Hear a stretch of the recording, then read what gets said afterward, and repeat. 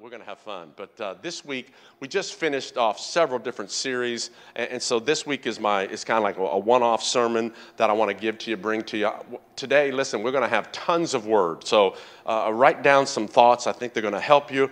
We're going to spend just the beginning of our time from 1 Thessalonians chapter 1. We're going to read about 5 or 6 verses that set the pace for where we're going to go. And we're going to talk today just about this.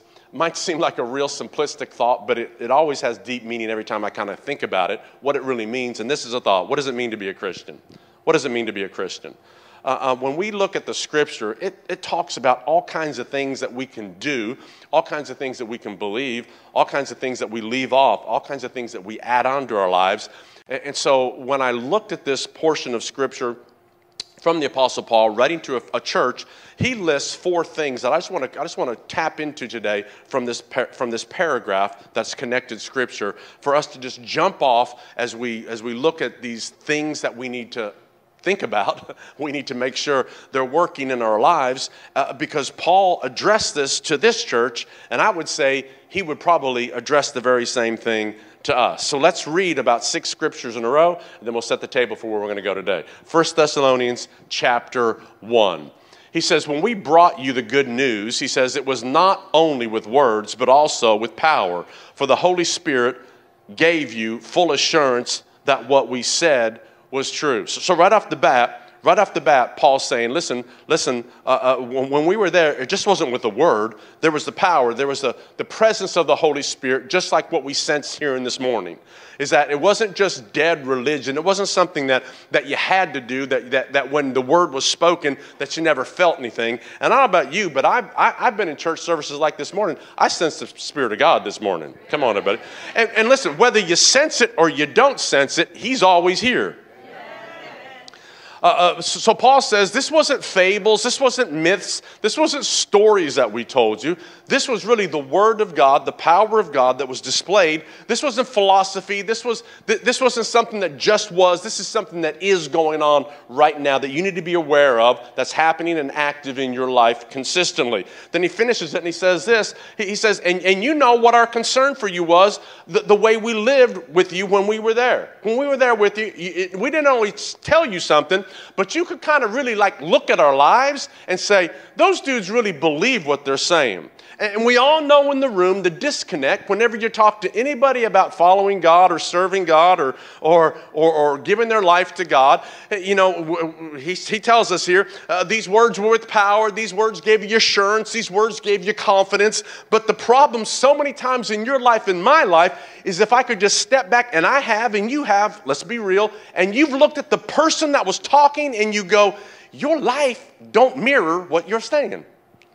And we know the word is called a hypocrite. It's 2 masks. And so Paul says, listen, that was not how we lived among you. When we spoke the word, there was power, there was assurance, there was conviction in your heart. And you not only saw and heard what we said, but you could see the way we lived. So listen to me. To be a Christian, God's asking all of us, don't just say it, live it.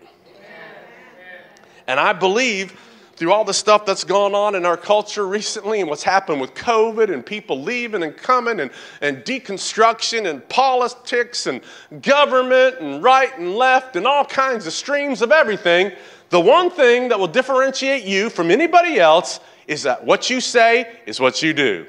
Who you believe is who everybody knows you believe. It's not a Sunday thing. It's a Wednesday night thing. Come on, everybody.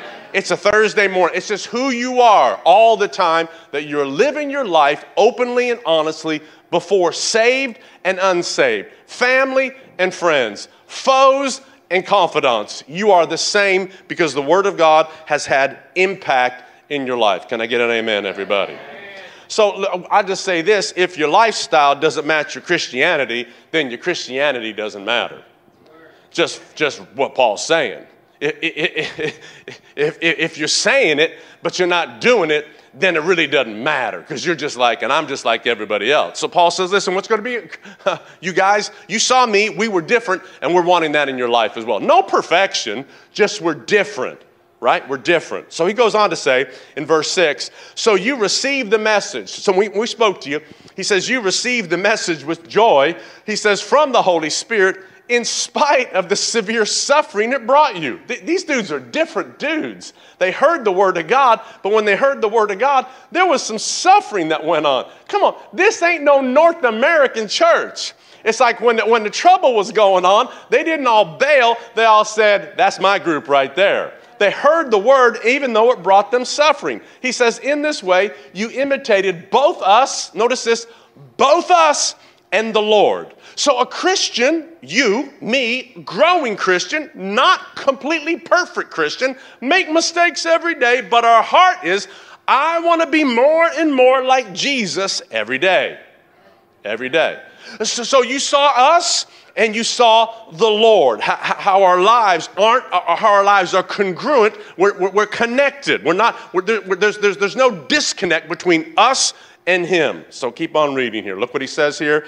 As a result of that, you heard the word, power, conviction, assurance, and you saw us. We were real among you.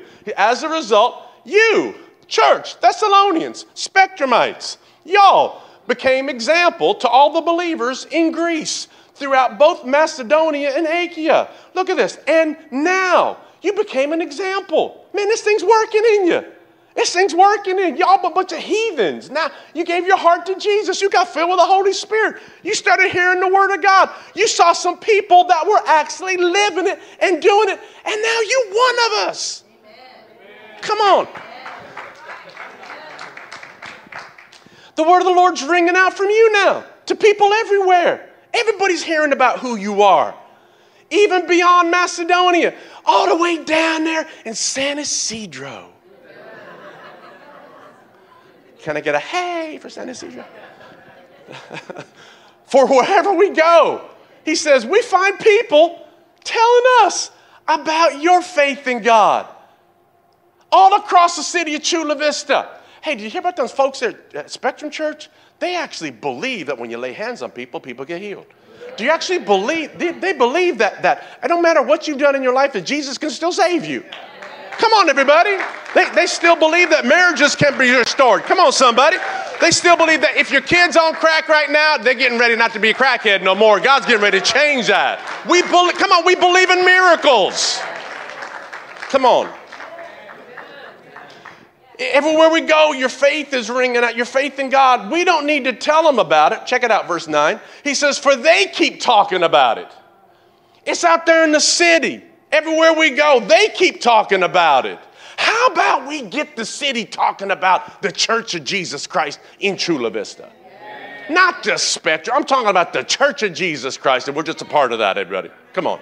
So he says, they keep telling us about the wonderful welcome you gave us and how you turned away from idols to serve the living and the true God. Come on. And they speak. They speak. Not you speak. Yeah, you speak, but they're telling us now that how you're looking forward to the coming of, come on, this city's preaching to us about what we believe to other people who aren't believing yet. You get that? They're speaking about how you're looking forward to the coming of God's Son from heaven, Jesus, whom God raised from the dead. He is the only one who has rescued us from the terrors of the coming judgment. And all God's people said amen and amen. All right, let's talk about these things this morning. Let's talk about 4 things here that the Apostle Paul said that I'm just calling these marks of Christianity. What it means to be a Christian. What it means. Again, there's all kinds of things that we could find from the scripture, but from this passage to this church that we see the wonderful things that they believed. They heard the word. They were assured. They were convinced, not just with the word, but the power of the Holy Spirit. It worked in them, and they began believing it, working it out in their life. They received the word from Paul. They looked at his life and his lifestyle, and it was congruent. It was working. It was the same. And it began working in them so much so that it spread throughout the city, and everywhere they went, everybody was talking about that church. I want to be that church. I hope you do too. Come on, you're not helping a preacher. I hope you do too. Come on. So here's number 1. Here's the first thought that we see. They completely turned to God. They completely turned to God. That's what it says. Spirit, soul, body. Let me ask you, have you done this? Have you completely turned to God? Have you unequivocally turned to God? Have you unequivocally put your hand to the plow and you ain't looking back. Like you just said, I'm here, I'm in it, I'm not going back. I'm on my way, I'm on my journey. I'm not talking about adding Jesus to your life, just like you'd add a song on your Spotify or your Apple Play, your Apple Music. I'm not talking about adding something. I'm saying all that whole playlist, we crashing that one. We're getting ready to have a new playlist. I'm not adding Jesus to my life. I'm saying my life was a wreck. My life was messed up. I want Jesus to be the Lord and the ruler and the authority in my life. I'm completely turning my life to Jesus Christ. Anybody in the room like that? So are you a follower of Jesus? Are you a follower of his life, his teaching, his instruction, his doctrine, his spirit, his word, his purpose? Or are you completely in that? Or would we say, military terms, are you AWOL? Are you absent without leave? Are you MIA? Are you missing in action? Did you start and then somehow something blew you up a little bit? You got wounded. Everybody gets wounded. Come on, listen, every child that gets born gets wounded when they come in the earth. The doctor slaps them on the hiney. Come on, somebody. There's pain in childbirth, and the rest of your life in this natural existence is a little bit of pain. So we're just going to say, I'm going to suffer a little bit, but I'm going to get through it with the help of Jesus. Come on, everybody. And I'm not going to stop. It's not going to cause me to be grounded. I'm not going to be bitter. I'm just going to realize, even to serve Christ, there's going to be some suffering going on. So that's what he tells us here. So does my family see a difference in me like it did with these Thessalonians? Does the community see a difference in me? When I show up, does somebody say, I'm glad that brother, that sister just walked into business to buy a taco, to help out, to support my business, to pay their car insurance? Because when I see them, come on, light shows up in the room. I'm glad they're here. Or do they go, oh man, they start diving under the desk when we show up? That's not what God wants, right? It's not what he wants. So are we making a difference? And the first thing he said that will make a difference in your life is when you just say, maybe you said yes to Jesus, but you just haven't completely turned. So like you're just kind of a little bit turned. And you got a lot of bit of darkness and a lot of bit of world, and then you're trying to mix the light in it. And Jesus says, light and darkness just don't jive. Just don't jive. So the Thessalonians were different because they completely turned. Jesus tells us this. We know in Luke chapter 9, verse 23. He tells us this. Luke 9:23. He says this. If anyone desires to come after me, let him deny himself and take up his cross daily and follow me. What words? If you desire him, he tells us, if you desire him, daily decide. Look at that. Daily decide to deny yourself. Every day I get up, I got to go, whew. Here's another day. I did it yesterday, but I got to do it today. I desire you, but now I got to daily decide to deny myself. And I've got to completely turn my life to God. There's some crazy stuff in our society. It's probably all over the world, but, this is the only world I live in like you. And we see some things that people say Jesus said or the Bible says that he just didn't ever say. People, or what Christians believe, or what they think Christians believe, or what the Bible says, but just never does say, such as this. Jesus never said this. He never said, listen to your heart. He never said, just listen to your heart. He never said, just be true to yourself. He never said that. He never just said, I want you to be happy. I just want you to be happy. Never said that. He never said, just be a good person. You do not find that in the Bible. And yet, over and over and over, we start hearing stuff, and we see stuff on social media, and we start hearing things that people say and on TV and all kinds of stuff about that this is what Jesus said or this is what Jesus believed, and this is just not what it says. So when I completely turn to God, listen to me, I've got to say, is it in the book? Come on, everybody. And if it's in the book, I'm going to say yes to it. If it's not in the book, then I've got to shut that thing down, and I've got to say I'm not going to adhere and believe that in my life. Can I get an amen? Now, where we see some things, again, like maybe you've been there and you're coming out of it, or maybe you know somebody that's there, is that so many times it's not a one and done deal. We know this. When we completely turn, again, through all kinds of life situations, sometimes we just our clock goes back a little bit. We've seen it happen time and time again. And so if your clock is back from where it needs to be, God's going to meet you there. We find it in the book of Galatians. Galatians chapter 1, verse 6 and 7, Paul's again talking to another church, the church at Galatia. And he says this in Galatians 1:6. He says, I'm astonished. Listen to this. I'm astonished that you are so quickly deserting the one. You're quickly deserting the one that called you to live in the grace of Christ. And you're turning. You ain't turning the right way, honey. You're turning the wrong way. You're turning to a different gospel, which is really no gospel at all. Can I say it this way? When you go to college, they're preaching to you a gospel. In high school, they're preaching to you a gospel. At work, there is a gospel being preached to you. And if you're not careful, at work, there is a gospel, a way of life, a thought, a belief system that is trying to infiltrate your mind, your will, your emotions, and your intellect. And you got to be careful, because if you don't have a fence up to that, you'll start believing that gospel. And Paul just simply says, there's this gospel being preached. He's specifically talking about the grace of God, that you got to work for it. You got to try to earn it. You got to come back under the old legal system, the Old Testament. And he's coming against that constantly. He says, it's really no gospel at all. Look what he says in verse 7. I think it's verse 7. We have that? No? No? Oh, okay. No, we didn't. Galatians chapter 3, verse 1. Look at this. So he goes on and he says, oh, foolish Galatians. Come on, that's pretty strong word. Come on, foolish Galatians, who has bewitched you? It just simply means cast a spell on you, that you should not obey the truth. Who's put a spell on you? Can I tell you something right now? Wow. I ain't old, but I'm not young. But let me tell you what. There is a spell of darkness over America. Ephesians 6 says there's principalities, powers, rulers in the heavenlies, spiritual hosts of wickedness in high places that are dominating the thoughts of men and women who are not surrendered to the thoughts of God. They are entertaining, and they are speaking, and they are confusing and deceiving those who are listening to another gospel. You get to choose what gospel you will listen to.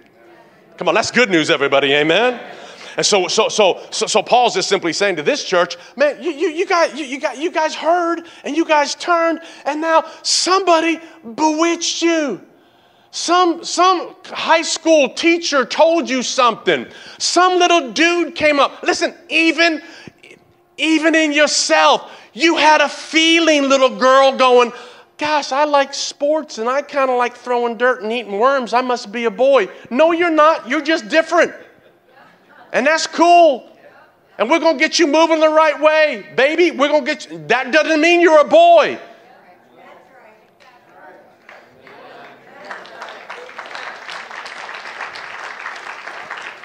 Yeah, I thought the clap would come sooner, but okay. You're going, do I clap or do I not clap? Okay. Here's what we know. Soon clap. Come on, church, soon clap. There we go. Yeah. The truth, realize, will always be contested. The truth will always be contested. So we have to make up our minds that we're not going to be like the Galatians. We're not going to believe something and be astonished that we're so quickly turned, that we've turned towards God. We've completely turned towards God. We put our hand to the plow, and we're just not looking back. The great Christian writer A.W. Tozer said this: a whole new generation of Christians has come up believing that it is possible to accept Christ without forsaking the world. Again, we don't add Jesus to our life, and our life still looks like everybody in the world. Don't make me go to descriptions. I'm concerned that if somebody didn't know I'm here on a Sunday, they would not be able to tell because what I'm doing on Friday. I'm concerned that my life, my lifestyle, my music choice, my speech, my jokes, my everything is not different. We must be different. Amen. First thing, completely turn to God. Completely turn to God. These guys did it, and we can do it too. Second thing is Paul says, you guys abandoned idols. You abandoned idols. Everybody in the culture had idols. They had idols in their houses, idols in their tents. They would worship all kinds of different gods just to make sure they covered it all so it would bring blessing in their life. It was just prominent in culture. And so an idol, from what we know from Scripture, and just we'll take this generality about what an idol is an idol is just anything that takes the supremacy of Jesus in your life. It's just an idol is anything that just takes the supremacy of Jesus from your life. It's like whatever you're worshiping, whatever is on the throne of your life, whatever you're constantly bowing your knee to. Again, an idol is that. We know in Daniel's day with Shadrach, Meshach, and Abednego, when that king built that 90-foot tall idol and said, when you hear the music, you got to bow down to it. He was a pretty egotistical guy, wasn't he, huh? You got to bow down to this. This is an idol. You're going to bow down to me. This represents me. This represents my authority over all the earth. It's going to go high. You're going to bow down to it. So anything we bow down to that's going to take control over our life is something that we worship. And I tell you, the American idol that we all come against, that we have to resist and fight against, is the idol of money. Money. Where we worship it, we love it, we try to protect it, which you should, but you shouldn't worship it. Proverbs chapter 10, verse 15, 16 says this in one translation. It says, a rich man's wealth becomes like a citadel of strength, a fortress. But the poverty of the poor leaves their security in shambles. The lovers of God earn their wages for a life of righteousness, but the wages of the wicked are squandered on a life of sin. He says these rich folk, and he's not talking about godly rich folk. He's talking about rich folk that are not serving God. They view that their wealth is an idol. It's going to give them security. It's like a walled fence. Nobody can get in here until there's a famine. Nobody can get in here until there's economic ruin. Nobody can get in here until there's high inflation. Nobody can get in here until 2007, 8, and 9 when home prices crashed. It's false security. Thinking that money can give you security. It's representing, of course, we know money represents power and prestige and authority. Money is what the world is grabbing for. It gives false hope, and it'll blind your eye, and it'll cause you to think you're something when you're not, and it'll breed greed. Later in Proverbs, it says money's like a leech. Just having things, it's like, I want more and I got to have more. And it'll suck the life out of you trying to get it from somebody else. It's never satisfied. And so all times in the scripture never says money is bad. Money just takes on the personality of whoever's got it. The love of it, the inordinate affection and desire for it is the American idol. Do you need money? Absolutely. You should get, I pray you get more money, but you get it righteously, you get it justly, and you keep having opportunity to not worship it, but to find out what good can I do with this money. Man, use your money for God. He talks about the wages. He says for the believer, this person, he says the lovers of God, he says earn their wages for a life of righteousness. Earning their wages for a life of righteousness. In the early church, when after Jesus went to heaven, and again, on the day of Pentecost, Peter preaches, 3,000 men get saved, filled with the Holy Spirit. All of a sudden, the church is born then. It's growing. These people left all their old lifestyle. They're coming together. There's this communal living, and it's interesting what they were doing. One of the things that we find out in the scripture, it says this, Acts chapter 2, verse 44. He says there was an intense sense of togetherness. Check this out. There was an intense sense of togetherness among all the believed. He says they shared all their material possessions in trust. Wow. They sold any possessions and goods that did not benefit the community, and they used the money to help. That's a phrase. They used the money to help everyone in need. Do you got any money that's helping everyone? You got anything that's helping somebody who has need? Or is it all just used to consume on your own self? And again, it's not an amount. It's just simply, Lord, whatever you've given me, I want to make sure that I'm generous with you through the people you put across my life. You're gonna talk to me about tithing and giving offerings. You're gonna talk to me about looking at different people and situations to say, I've got a little bit more, I can do more. I've got a lot of bit more, I can do a lot of bit more. I can use my resources not to increase my standard of living, but my standard of giving.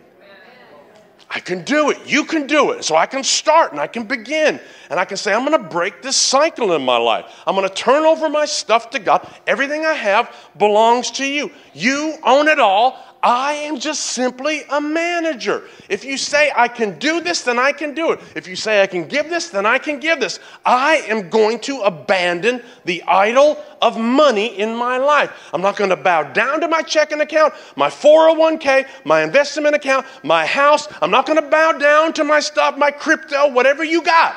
I'm not bowing down to it. I'm saying, Lord, you provided this for me. And yes, I've got to be a good manager for my future because I'm not going to give it all away and beg my kids that I can live with them. And my daughter said, amen. Praise the Lord. All of this is included in this budgeting and management and stewardship, it's called. But I'm going to abandon the idol that I've got to keep getting it and protecting it. 2 amens and 3 grunts. Okay, praise the Lord. We're doing all right. Luke 16:13, Jesus said this. Check it out. No one, come on, everybody yell no one. Come on, yell no one. No. If Jesus said this, you can say it. No one can serve 2 masters. Okay, I got that down. If I stop right there, I'm good because I know who he's talking about. No one can serve 2 masters, God or the devil. Wrong answer. For you will hate the one and love the other. He says, or you'll be devoted to one and despise the other. Notice these words. You cannot serve God and be enslaved to money. Jesus says this, guys. The deal isn't God or the devil. The deal is God, and he called it mammon, the love and the control and the authority of money in your life. How do you break it? How do you break it? You decide, I'm going to renew my mind to God's word, and I am going to be generous. I'm going to think of others. I'm going to honor God. I'm going to do what God told me. I'm going to give my first 10% to God. I'm going to do some different things. I'm going to manage my money. I'm going to pay myself. I'm going to invest. I'm going to do something. If you got something in your company, God bless you. Come on, my daddy said, if you're working for a company, he told me this when I was a little boy, and they're giving you 3%, you match 3%. Come on, you do whatever you can do, and you set up for your future. But I am going to live a generous life. We got guys in the church. We got ladies in the church. Let me tell you what, that stuff goes on in this church you won't even know about because people that don't even know what their right hand is doing with their left hand, their right pocket, when they're helping people and they're blessing people and they're giving and they're providing and they're sowing. And listen to me. People in this church that I know and all my whole life that are generous are the most happy people that I know. I want you to be one of them. Don't be stingy. Don't be tight-wadded. Be generous. Be open. Be loving. Be giving. You see somebody here in this church, like I've said before, and you see some little kids whose shoes look like they're too small and their feet are all crooked up or whatever, and you just say, we're getting ready to buy you some new shoes. Come on. And you see somebody out whatever, and you just say, you look hungry. Come on, can I buy you a meal? Come on. Be generous. Front row likes it, back row doesn't like it. That's okay, that's all right. I'm just messing with you. I'm just messing with y'all in the back row. So what do we do? Let's ask a couple questions before we move on. Do you think that God's going to take care of you if you're generous? This is a question. Do you think God's going to take care of you? Or do you go, whoo, ho, ho, ho. Have you seen car prices? Have you seen? Have you seen rent? And we all go, yes. We go, yes. But you know what? My God is bigger than my rent. You got to come to that place. If you're ever going to see something supernatural happen, they're going to trust that God's going to do it for you. He's going to do it for you. Do you believe that he loves you with a watchful eye, watchful care, like a good father? So the challenge is that we're going to abandon. Come on, everybody. We're going to abandon the idol of money and finance. And we're going to expand his kingdom for generations. Because we're not just talking about us. We're talking about the people that come after us. Amen. So this church, the Thessalonians, they just turned and they stayed turned and they abandoned idols. The third thing that Paul says, he says, man, I've watched you guys. Everyone's seen how you guys have served the true and the living God. So let's just talk about it. What's it mean to be a Christian? What's a Christian look like? You just flat out serve other people. You serve others. You serve others. It's just not about you. I'm not looking to be served. I want to serve others. How are you going to find out about that? We tell you, go through Growth Track. Go through Growth Track, right? Discover your purpose, then start making a difference, serve in the dream team. All around here at church, we got the, open up the building about 8 o'clock in the morning, Sunday morning. About 8 o'clock in the morning. Band starts coming, technical folks come. That we've got guys that come every Sunday, ushers and the team, setting up chairs, setting up umbrellas, setting up stuff going on. We got children's ministry that comes, have been preparing all week to teach your kids and my kids lessons. We've got all kinds. We got ushers that come early and start setting up, making sure everything's cool going on. We got all this stuff going on so that anybody who comes in here, that we can set up our mind and our heart and our attention to serve them, not to be served. And so listen, there is all kinds of stuff that goes on behind the scenes that I find the people that serve, again, are the most happy and the most joyful. And if you want to find, I'll just say this way, find a place for your grace. Listen, everybody's got grace. Just find a place for your grace. I would encourage you, if you want to grow spiritually, just like these people were in the Thessalonians, you got to just make up your mind, I'm going to serve. I'm not coming in here to do nothing. I'm coming to be a part of something that God's graced me with. Can I get an amen? Yeah, that's the Jesus model, everybody. That's the Jesus model. And again, we all have seasons that it's busier than normal, and so we might have to pump the brakes. But don't turn from doing nothing. John 13. Our model, Jesus, verse 3. Jesus knew that the Father had given him authority over everything, and that he had come from God and will return to God, verse 4. He got up from the table. This is with his disciples, right before he's going to go to the cross here pretty soon. He got up from the table, took off his robe, and wrapped a towel.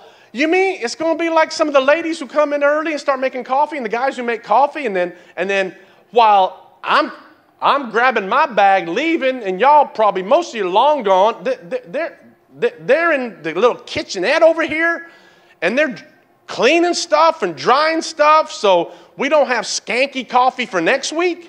Yeah. And you mean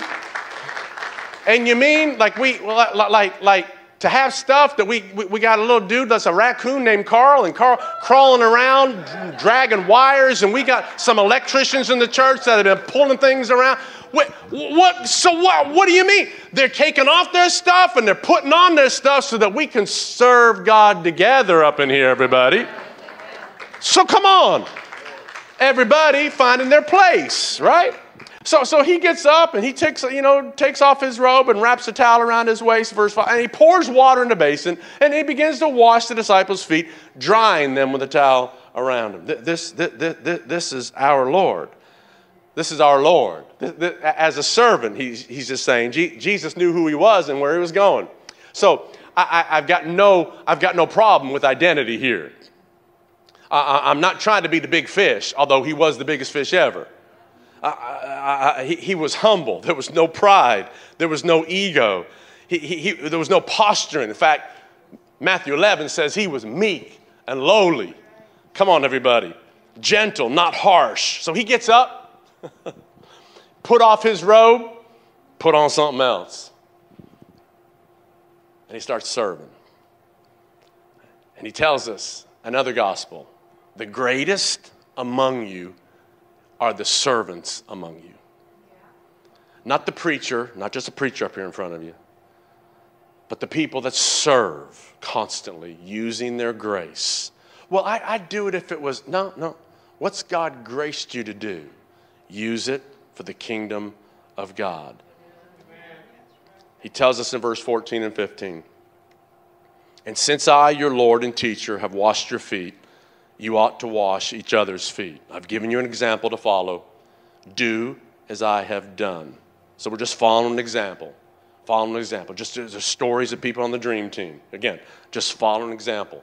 Doing what God called me to do. Serving God, allowing God to work in me and through me with the grace that he's given to me. And this is all over the Bible, by the way. Over in 1 Corinthians 16, Paul talks about this dude named Stephanas in his house. And he says in 1 Corinthians 16:15, I urge you, brothers, he says, you know the household of Stephanas. Check it out. He says that he's the first fruits. He's the first dude that got saved when we went to Achaia. That they have devoted themselves to the ministry of saints. They've devoted themselves to the ministering of other people. He says, I urge you, brothers. He says, I want you to take a look at this guy. I'm telling you, look at him, study his life. This is what he did. He devoted himself to just the ministry of the saints. He says, you also submit to such. Look at his life. Submit to what he's doing to everyone who works and labors with us. So Paul's telling us, listen, this thing isn't just the preacher, isn't just the worship team. This thing is called ministry that we all do everywhere. And he says, let me tell you what it is. He says it's work.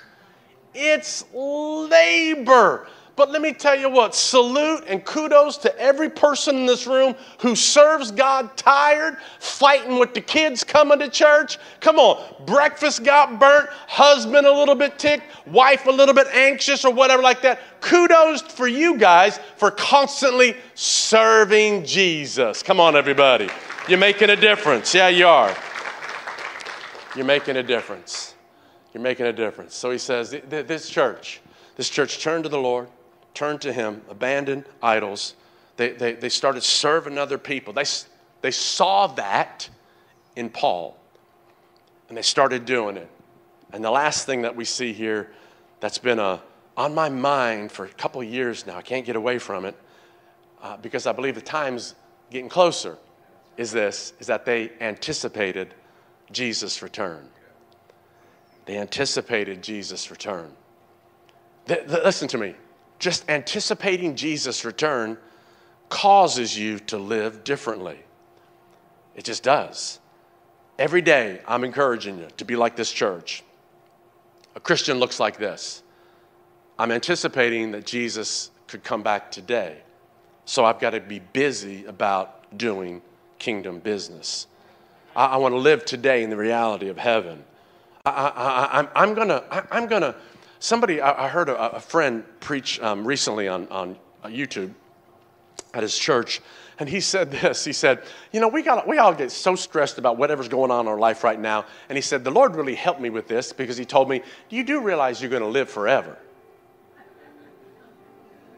And so this little thing going on right now isn't going to be a big thing in about 2,600 years. Let's have a heavenly mindset. And so not trying to bore you, but let me just give you a ton of scriptures in closing that almost in every book of the Bible, the epistles, we'll find out scriptures about Jesus is coming. Let's read them. Romans 8:23. Paul says, we groan inwardly as we eagerly wait for the adoption of sonship, the redemption of our bodies. 1 Corinthians 1:7. We eagerly wait for the Lord Jesus to be revealed. Galatians 5:5. For through the Spirit we eagerly await by faith the righteousness for which we hope. Philippians 3:20. Our citizenship is in heaven, and we eagerly await a Savior from there, the Lord Jesus Christ. 1 Thessalonians 1:10. We wait for his Son from heaven, whom he raised from the dead, Jesus, who rescued us from the coming wrath. Titus 2:13. We wait for the blessed hope, the appearing of the glory of our great God and Savior, Jesus Christ. James 5, 7 and 8. Be patient, brothers and sisters, until the Lord's coming. You see how a farmer waits for the land to yield the valuable crop, patiently waiting for the autumn and the spring rains. You too, be patient, stand firm, because the Lord's coming is near. 2 Peter 3:13. But in keeping with his promise, we are looking forward to a new heaven and a new earth where righteousness dwells. Jude 1:21.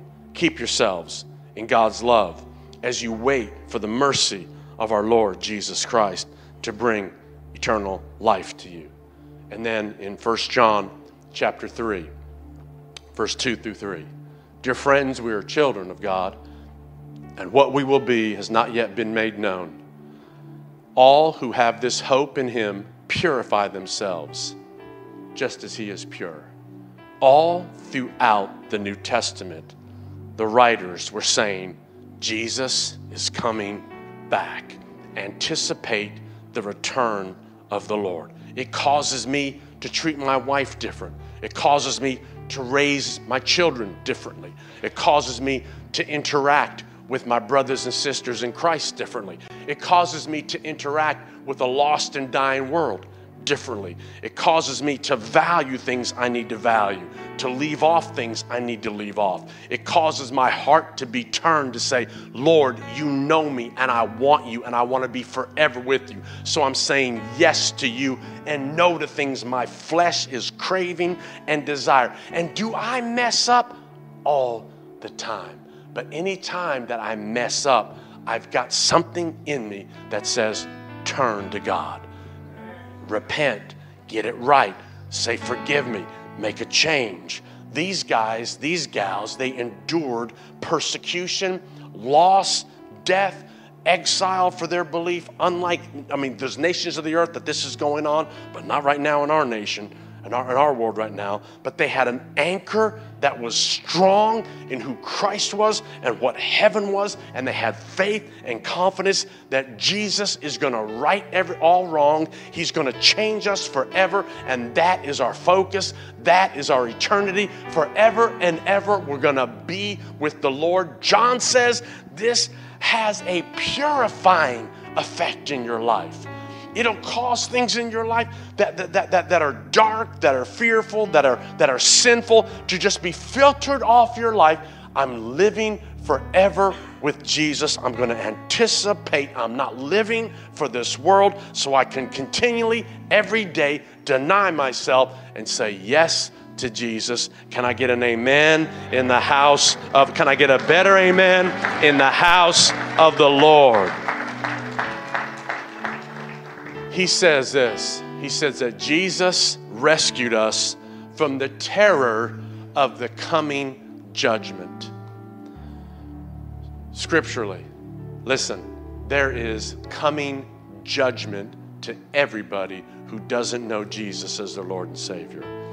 Everybody who has said yes to Jesus, you have already been judged. I judge Jesus as my Savior. I judge Jesus as my Lord. And forever and ever, we will be with the Lord. Can you say amen? Come on. Can you say amen? Man, forever and ever, we're going to be in heaven. Listen, new heavens and a new earth. Not floating around somewhere. Ruling and reigning on a new earth. Doing kingdom business. Wow. Come on, everybody. It's going to keep my focus on Him. Causes a change to happen in our lives. So the question, do you know Jesus? And if you've known Him, are you still moving forward with His purpose and His plan for your life? And if not, come on, today, let's turn. Make a turn, make a change, recalibrate the heart. Maybe that's grown cold. Maybe you've entertained some things you shouldn't have entertained. God knows He's waiting for you to confess it so that He can come in and invade your life, listen to me, with His love, His grace, and His mercy. Amen, everybody? Come on, you've been sitting a long time. Stand, would you do it? All over the room. Come on, bow your head. Would you do it right there?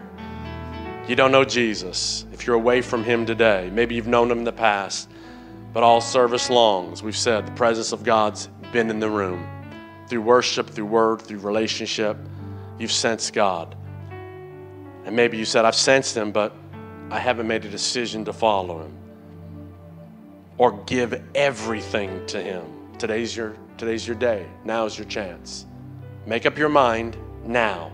You might not ever have another chance. All over the room, you'll be included in this prayer. We'll pray out loud. You won't be the only one praying it. We'll all pray out loud. You're just saying, that's me, Gary. I want to make a new change. I want Jesus in my life. I want to forsake everything else. I don't want to add Jesus to my life. I want a brand new life. Come on, if that's you, when I count to 3, just lift up your hand. We're going to pray for you all over the room. Come on, 1, 2, 3, all over the room. Lift up your hand. Say, that's me. I want Jesus. I want to know Jesus. I want to know Jesus. Anybody in the room today? I want to know Jesus. I'm away from him. I want to serve him today. We'll pray it anyway in the room. Maybe you haven't raised your hand or online as well. Let's say this out loud. Dear Heavenly Father, I'm asking you today to be the Lord of my life. I repent. I change my mind. I'm changing my direction.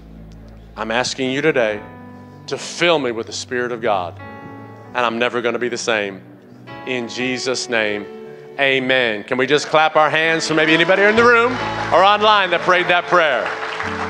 Come on, a prayer is the beginning of a turn. Come on. Who you are today is not who you're going to be in the future.